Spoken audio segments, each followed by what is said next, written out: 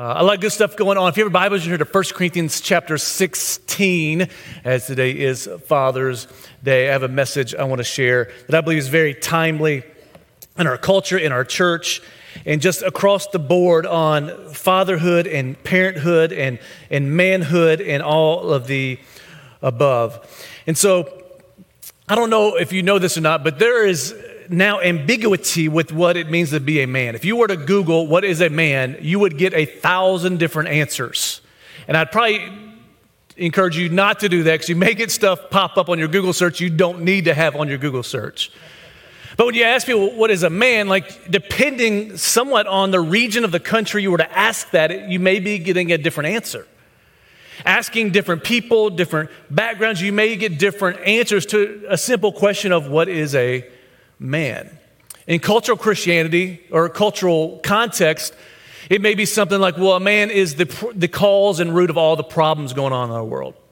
The whole deconstruction movement of femininity and feminism and toxic masculinity, it's all about how man is the problem. If we can change the man, we can solve all the world's problems. And you look at that through movies and TV, how the father or their dad is always the butt of every joke. He's always the cause of every problem and every failure.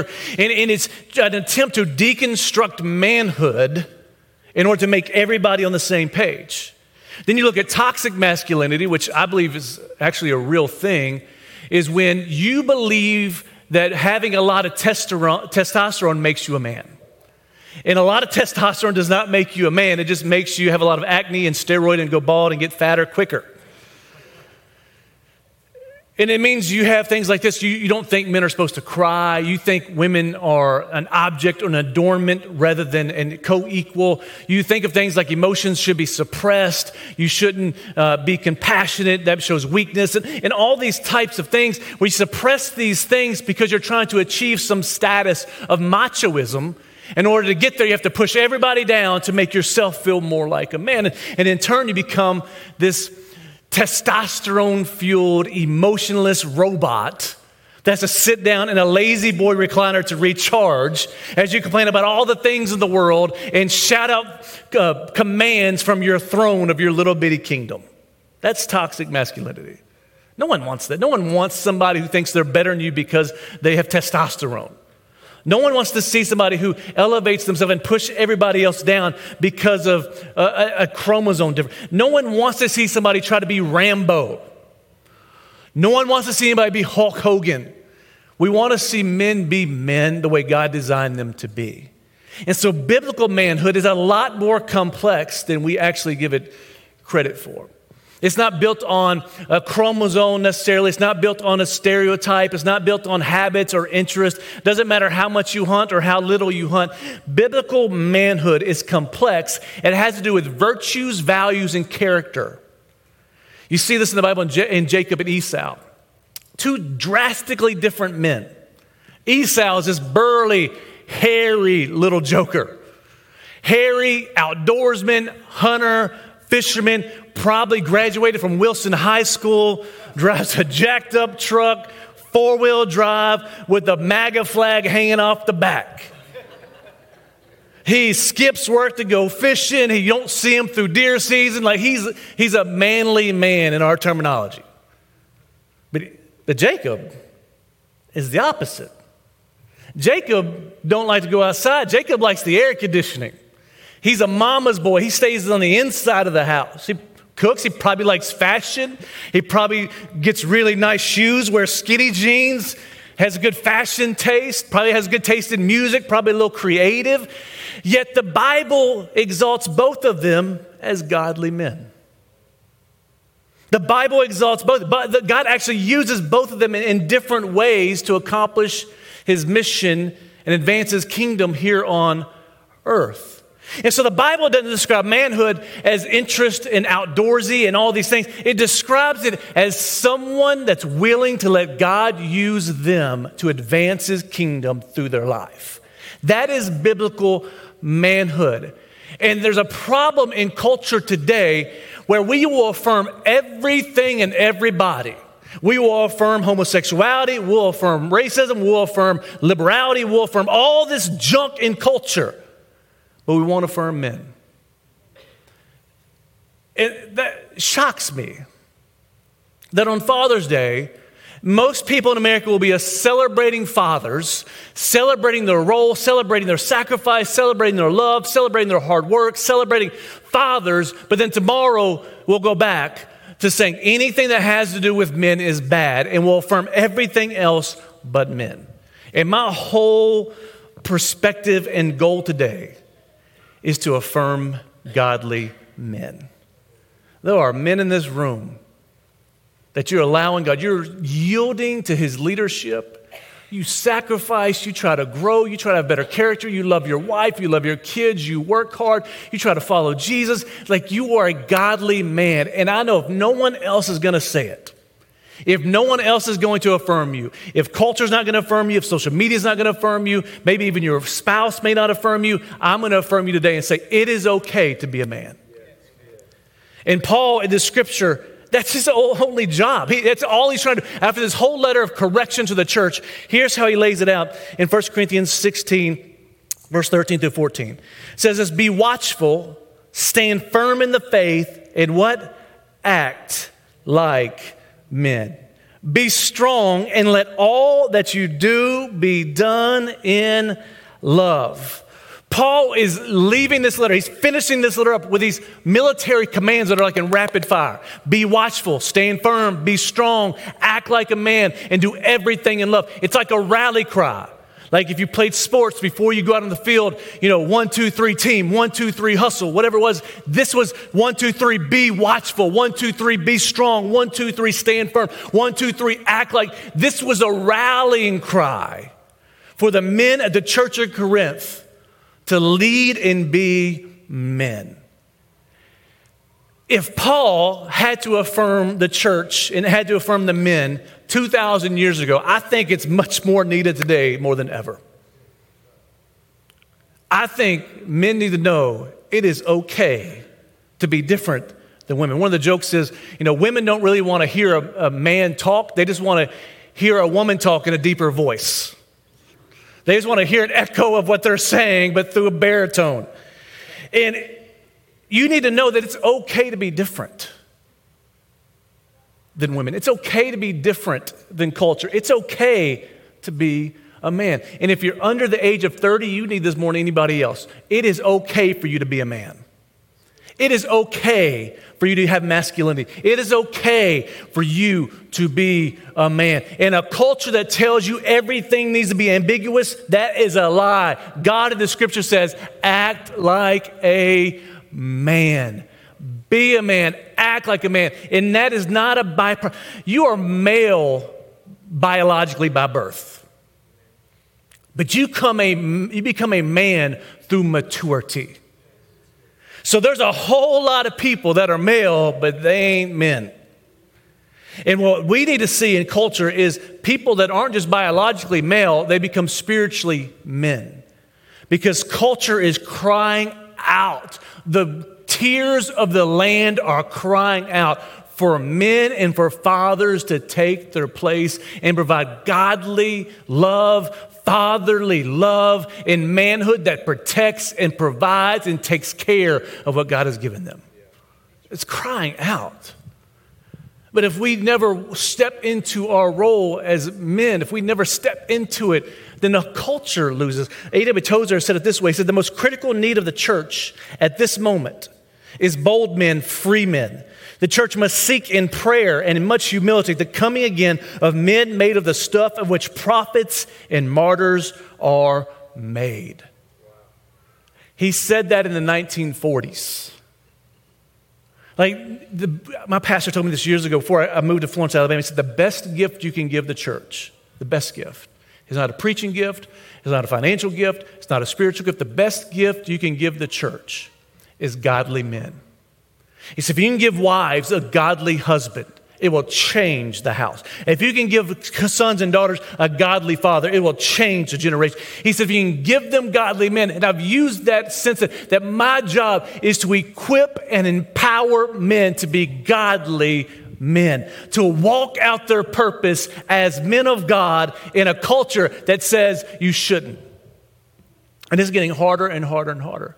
And so Paul says here, act like men. What does that mean? For me, that means be like Jesus. To act like men means Jesus is your role model, not the Incredible Hulk, not Spider-Man, not Superman, not President Trump, not President Biden, not whatever the baseball star is, not LeBron James. Like, he should be your role model. Jesus should be the model man. Acting like men also means this, and I heard some of this from Jensen Franklin in his message on the same scripture. Some of it is to act like men means don't act like a woman. Like, to be like a man, just don't act like a woman. You say, well, what does that even mean? It means don't be a drama queen. It means don't get caught up in the things that separate women. Do you realize men and women are biologically different, but they're also spiritually different? There's different anointings, even though they're equals, there's differences in the spiritual DNA of men and women. Men are innately designed to lead with responsibility and sacrifice. And so to act like a woman means you reject your need to lead to be a follower of everybody else instead of a leader. To act like a woman means you submit or you conform your manhood to the culture to feminize yourself so you're not rejected by people. It says this in the book of Romans. This is Paul speaking. He says, for although they knew God, they neither glorified him as God, nor gave thanks to him, but their thinking became futile and their foolish hearts were darkened. Although they claimed to be wise, they became fools and exchanged the glory of the immortal God for images made to look like a mortal human being and birds and animals and reptiles. Verse 24. He says, therefore God gave them over in their sinful desires of their hearts to sexual impurity for the degrading of their bodies with one another. They exchanged the truth about God for a lie and worshiped and served created things rather than the Creator, who is forever praised. Amen.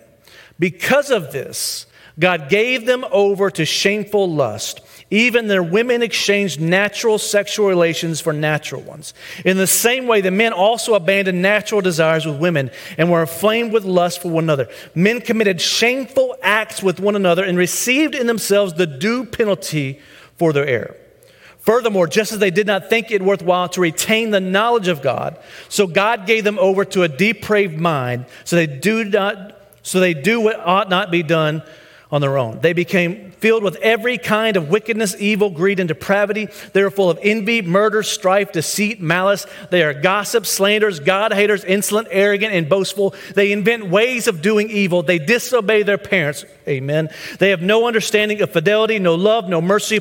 Although they know God's righteous decree that those who do such things deserve death, they not only continue to do these very things, but they also approve of those who practice them. He wrote that 2,000 years ago, and it is more true today than ever before.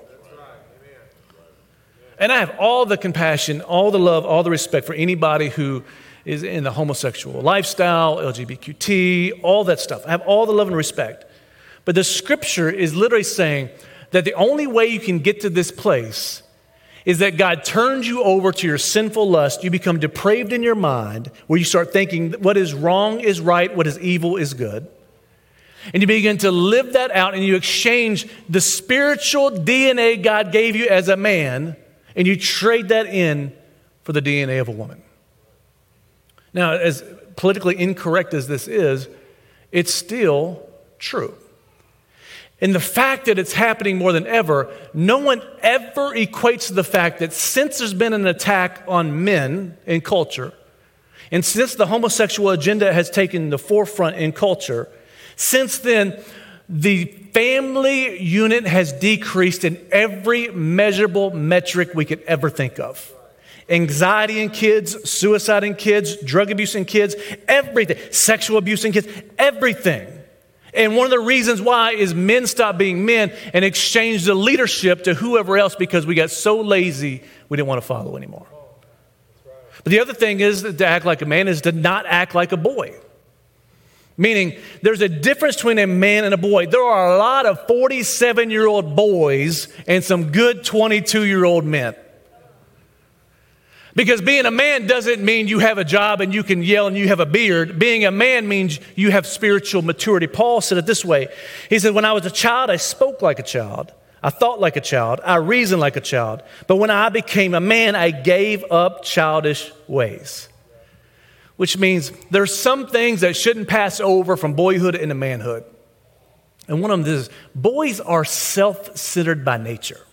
It's about them, their desires, what they want. They're emotional, they're irresponsible, they're lazy, they do this. But men realize it's not about their desires, it's about those they're leading's desires. They realize it's about sacrificing what I want for what they want. One of the greatest things I tell young dads, like what is being a dad? I said, being a dad is somebody who sacrifices what they want to take care and provide for those they love. That's a father. But we have a whole lot of people, a whole lot of guys that they don't sacrifice anything. Life revolves around them. Everything's about what they want, what they need. There's no sacrifice. And that is boyhood. We have enough boys. We need some men to rise up. But number two, he says, be watchful. And so for me, that is to be responsible. Being watchful means you're responsible for what God has given. You're responsible for your walk, your wife's walk, your kids' walk. You're responsible for this church. You're responsible for the community. He says, be watchful. And the language he's using is a watchtower on the outskirts of the city as the people who watched out for any enemy invaders. They would watch, and so the city felt safe as long as there was men in the watchtowers watching over. They felt safe. They felt like they could live life. They felt comfortable as long as there was a man watching over them. And it's still true today that being a man is being watchful over your family. In Genesis 2:15, it says the Lord God took the man, talking about Adam, and put him in the garden to work it and to keep it. So one of the very first things God does, he gives the man a garden to work and a family to keep.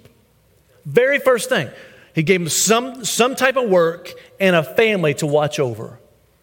It's still true. Every man will never find fulfillment until you're watching over your business, your job, your career, some way to provide, and the people you love.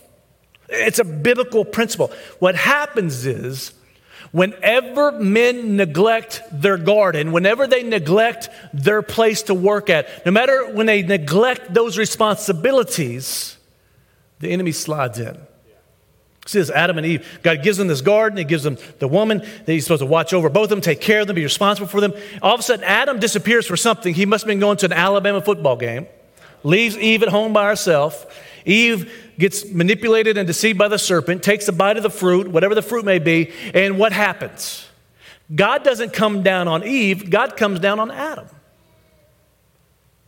And what happens is when men are absent, the enemy fills the void in the household. And you need to get this more than anything else. When men are irresponsible, the enemy fills the gap where the man was supposed to be. And that's where half our problems in culture are coming from. When men are absent due to divorce, when men are absent due to laziness, when men are absent for whatever reason it may be, when they're absent, the enemy just slides in. He becomes a fake father trying to deceive people away from the spiritual father, the heavenly father. And what happens is they start following a father of lies. Come on, that's right. That's good. It's been going on since day one. That's why as men, we have to be watchful. Which to some of you, maybe your marriage is on the rocks. I would push through a little bit longer because you being in a household is extremely important. For some of you, maybe you're a blended family. You being in that household as a stepfather is extremely important. For some of you, maybe you only see your kids every other weekend. You better call them every single day or text them every single morning to remind them you're watching over them. See, the watching over is not controlling. It's I'm the protector. If the enemy is going to come to them, he's going to have to come through me first. That is being watchful. It means being intentional. It means being present. It means being responsible. That as men, we're responsible. You realize we are responsible for this church. We are responsible for this community, the Shoals. We're responsible for our households. We're responsible for this nation.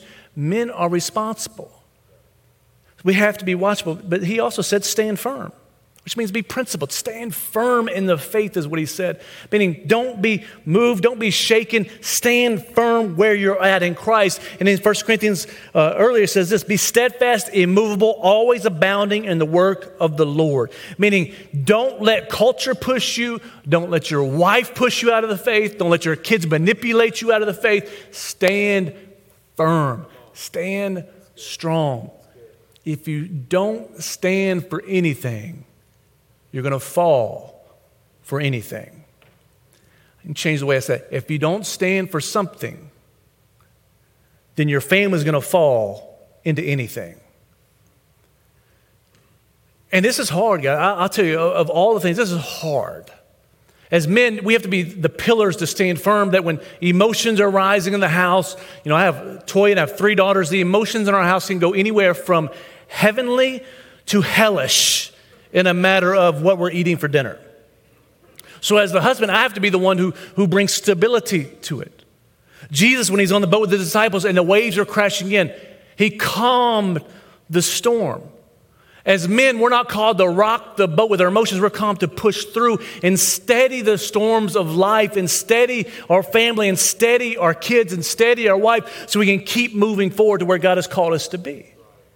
And we live in a culture where it's trying to convince you not to stand firm, that standing firm is bigotry or hateful or anything else. No, standing firm just means I know what my values are, my principles are, and I'm not going to change them because culture changes. I'm not going to change my theology to support my behavior. I'm not going to change my theology to support my kids' behavior. I'm not going to change my theology to support culture's behavior. I am going to be strong and stand firm in the faith. The faith that's been around more than 2,000 years. You go back to Judaism, it's been around for 6,000 years. I don't get to change that because culture changed. And as men, you have to learn, you have to be firm and stand. There's nothing wrong with being firm. There's things my kids do I do not approve of. There's things my kids say I do not approve of. There's things Toya says I have to say no to. It is okay for men to stand firm. It's okay. I can love you and not approve of things you do.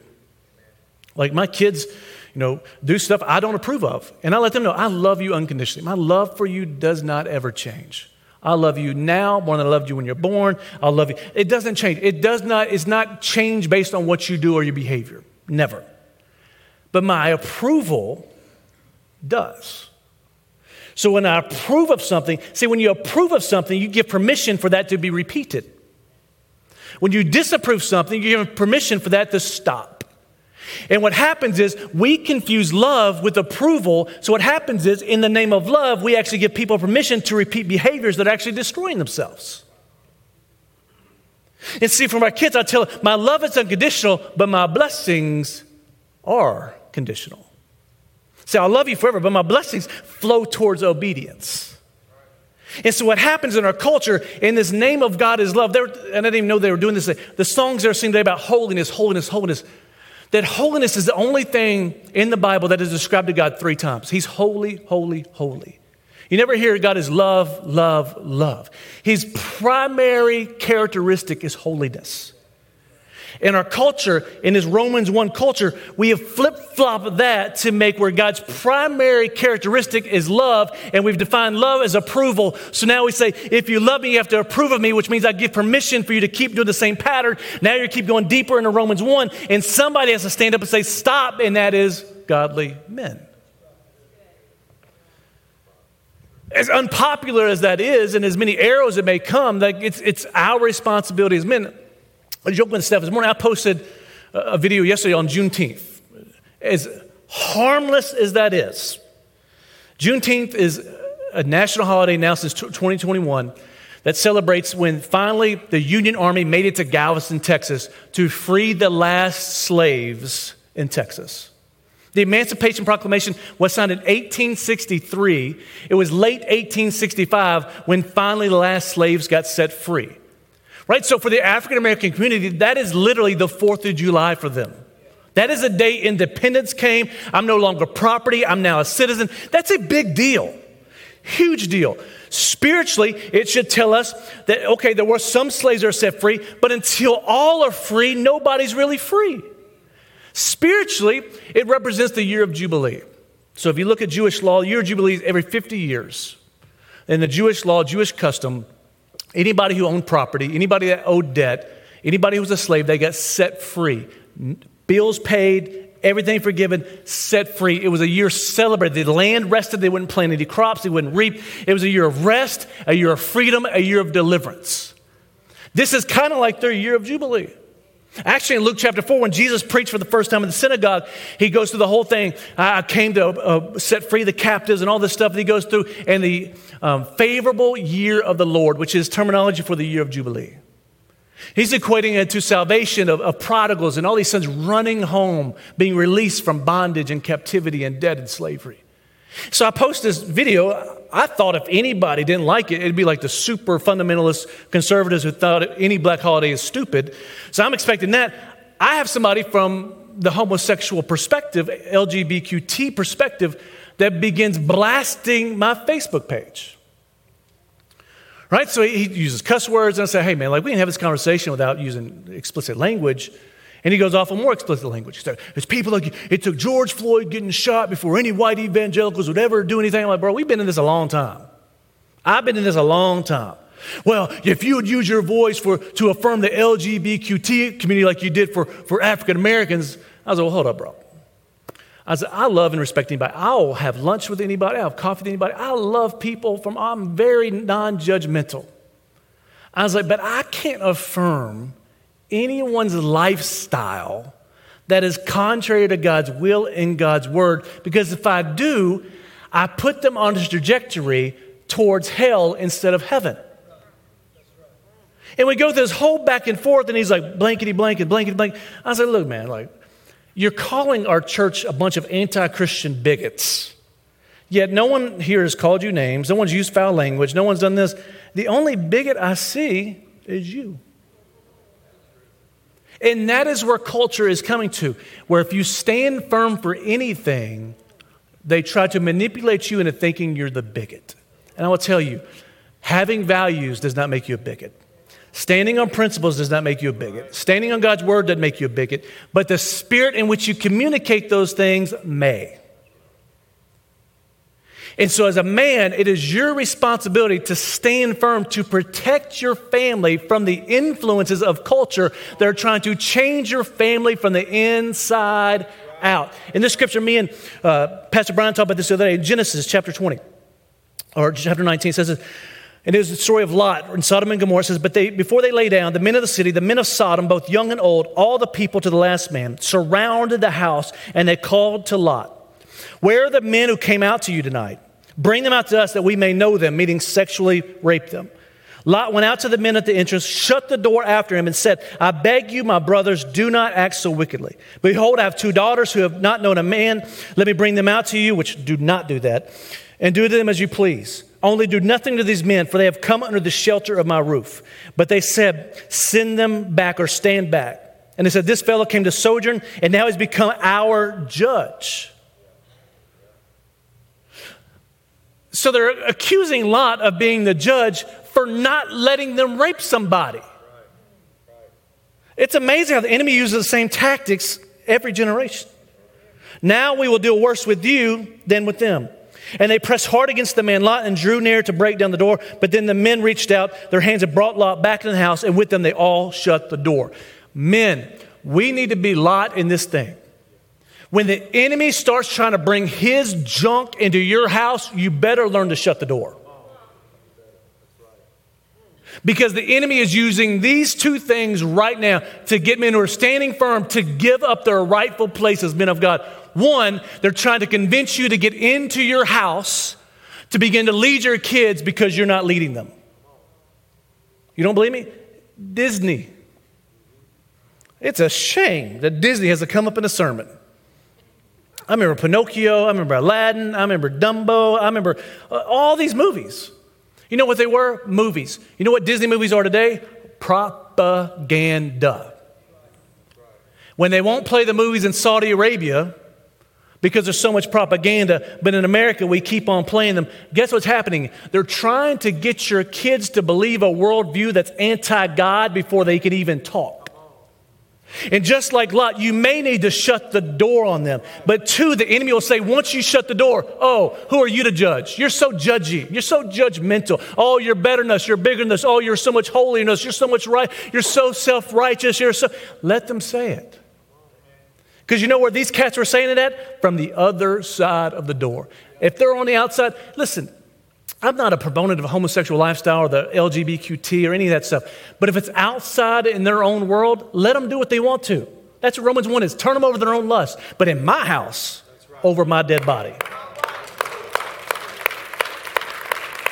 Like, because you believe something, that's fine. But as a man, I have to stand firm and protect the influences of my house. So don't conform your values to the values of culture.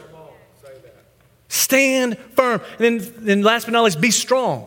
Which means just be strong, be protective, be supportive. Like, men are naturally the stronger vessel. That doesn't make them better than women in any form of the word. It just means their vessel is stronger. The contents are just as valuable and just as equal, just as powerful, but the vessel that carries the components of the contents is different. 1 Peter 3:7 says, likewise, husbands, live with your wives in an understanding way, which tells me Peter never got married.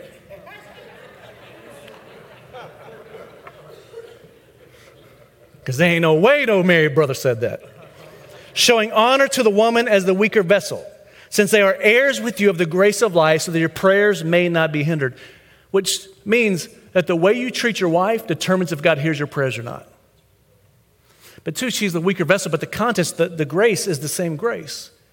And so what that means is, as men, it's our job, since we're stronger, to be protective, but also supportive. It should never threaten a godly man to see a woman empowered. It should never threaten a godly man to see a woman walking in her giftings, her anointing, her abilities. It should never threaten any man to see a woman be strong. Like, we all talk about, I didn't preach on this Mother's Day, Proverbs 31 woman. That's an incredible woman. You know what she should be called today? A feminist. Why? Because she's strong. And we're intimidated by strong women. I'm married to a strong woman. We have strong women in the staff. We have strong women in this church. Thank God for strong women. You know what it takes to lead a strong woman? A strong man.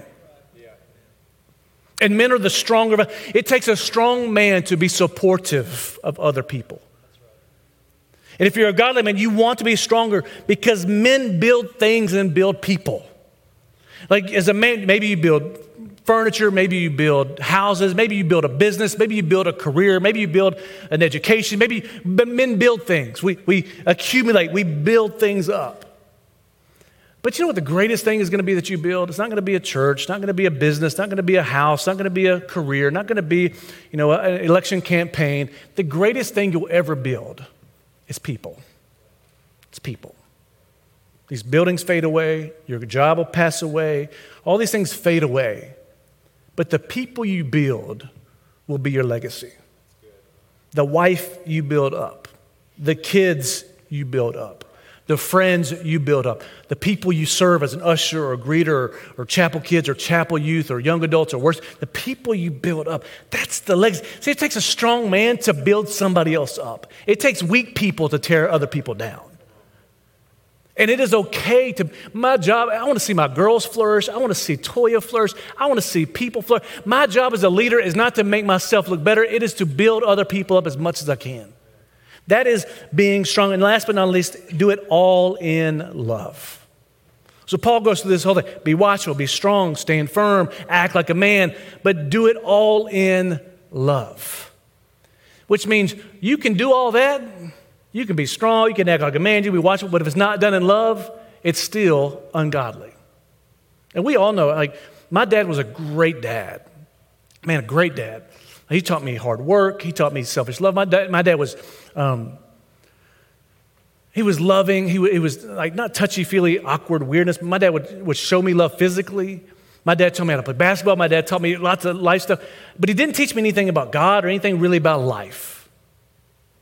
Right? Well, the reason was my dad was strong. My dad watched out for me. My dad was firm and with a nice braided belt that worked really well. Like, my dad did a lot of good things, and he loved me, but it all wasn't done in love because he didn't know Jesus. So in order for it all to be done in love, you must love Jesus first and love Jesus most. You must love Jesus first and love Jesus most. That's great that you love your kids. It's great that you're at every ball game. That's great that you love your wife. But if it's not love that's flowing from heaven to you and through you, it's not real love. It's emotional love. It's phileo love. Like we have to be people, especially as men, that we're okay with our first love being Jesus. And being like Mary's, where we sit at the feet of Jesus, for God to fill us up, to give us our identity as a son, to give us the comfort we need, to give us the power that we need, to give us the wisdom that we need, to give us the example we need of sacrificial love, so then we can truly love our wife and kids and love the people around us like Jesus. So if there's anything I can give you for Father's Day, it would be this. Maybe it's time for you to recommit yourself to loving Jesus first and most. Loving Jesus first and most. Our little hierarchy in our family is I tell our kids, Jesus is first in my life. He saved me. He set me free. He changed me. He changed my identity. He transformed me. I give him first and most. Then from there is your mother. Not you little stinky kids. You're leaving at some point. She's first. And I want to model that. I want them to see that when I come home, I give her attention first. I want them to see that I embrace her, I love her, I encourage her, I support her. Then it goes to my kids. Then it goes to my church. What happens, though, is if Jesus is not at the top of that list, everything else is very fragile and sensitive and quickly decays. And so maybe you need to go home and fix your hierarchy and tell your wife, hey, I love you. I really need to get my priorities in line to love Jesus first and most. Maybe you need to tell your kids, hey, I love you, but I've been making you number one in my life. I've been to every one of your ball games, all this stuff, but I've really detrimented the love that I'm supposed to give your mom. And the best gift you can give your kids is a good, healthy marriage. And it all goes back down to the priorities that if I just love Jesus first and most, everything trickles down and produces health all down the stream. That is my prayer for you today. If you would, just bow your heads and close your eyes just real quick. I know it's not the most politically correct sermon, but I believe it is vitally important for you to know, for all the men in this room to know, it is okay to be a godly man. It is okay to be watchful. It is okay to be strong. It is okay to be firm. But it all must be done in and through the love of Jesus. How could we ever reach those who are against us? How could we ever reach those who disagree with us? How could we ever reach those who are far away from God if we can't first and most love Jesus? So maybe you, just one question, maybe you came in the room today, maybe during worship, maybe during the sermon, maybe just someone that the Holy Spirit's been speaking to you. And maybe your love is not in the right, proper order. And today's the day of recommitment for you where you say, you know what, I need to make this the day. I realign my priorities and I put Jesus at the top of the mountain for me. I make him first and the most in my life. Be the Holy Spirit speaking that today's the day. I'm not going to have you come forward and I'm going to have you stand up. I'm going to just very quickly ask you to raise your hand if that's you. Say, no, that's me today. Thank you. Anybody else? Put your hands down. Father, in Jesus' name, I thank you that the only reason we can love you is because you first loved us. And Father, I just pray for all the men in the room, even the women, even the kids, that we can come into alignment to make you our first love and our most important love. Father, we could receive from you love that is unconditional, and we can pour that love out into our families and our kids and the surrounding community and the people around us, Father, even our enemies, even our strangers, Father, even those far away from you.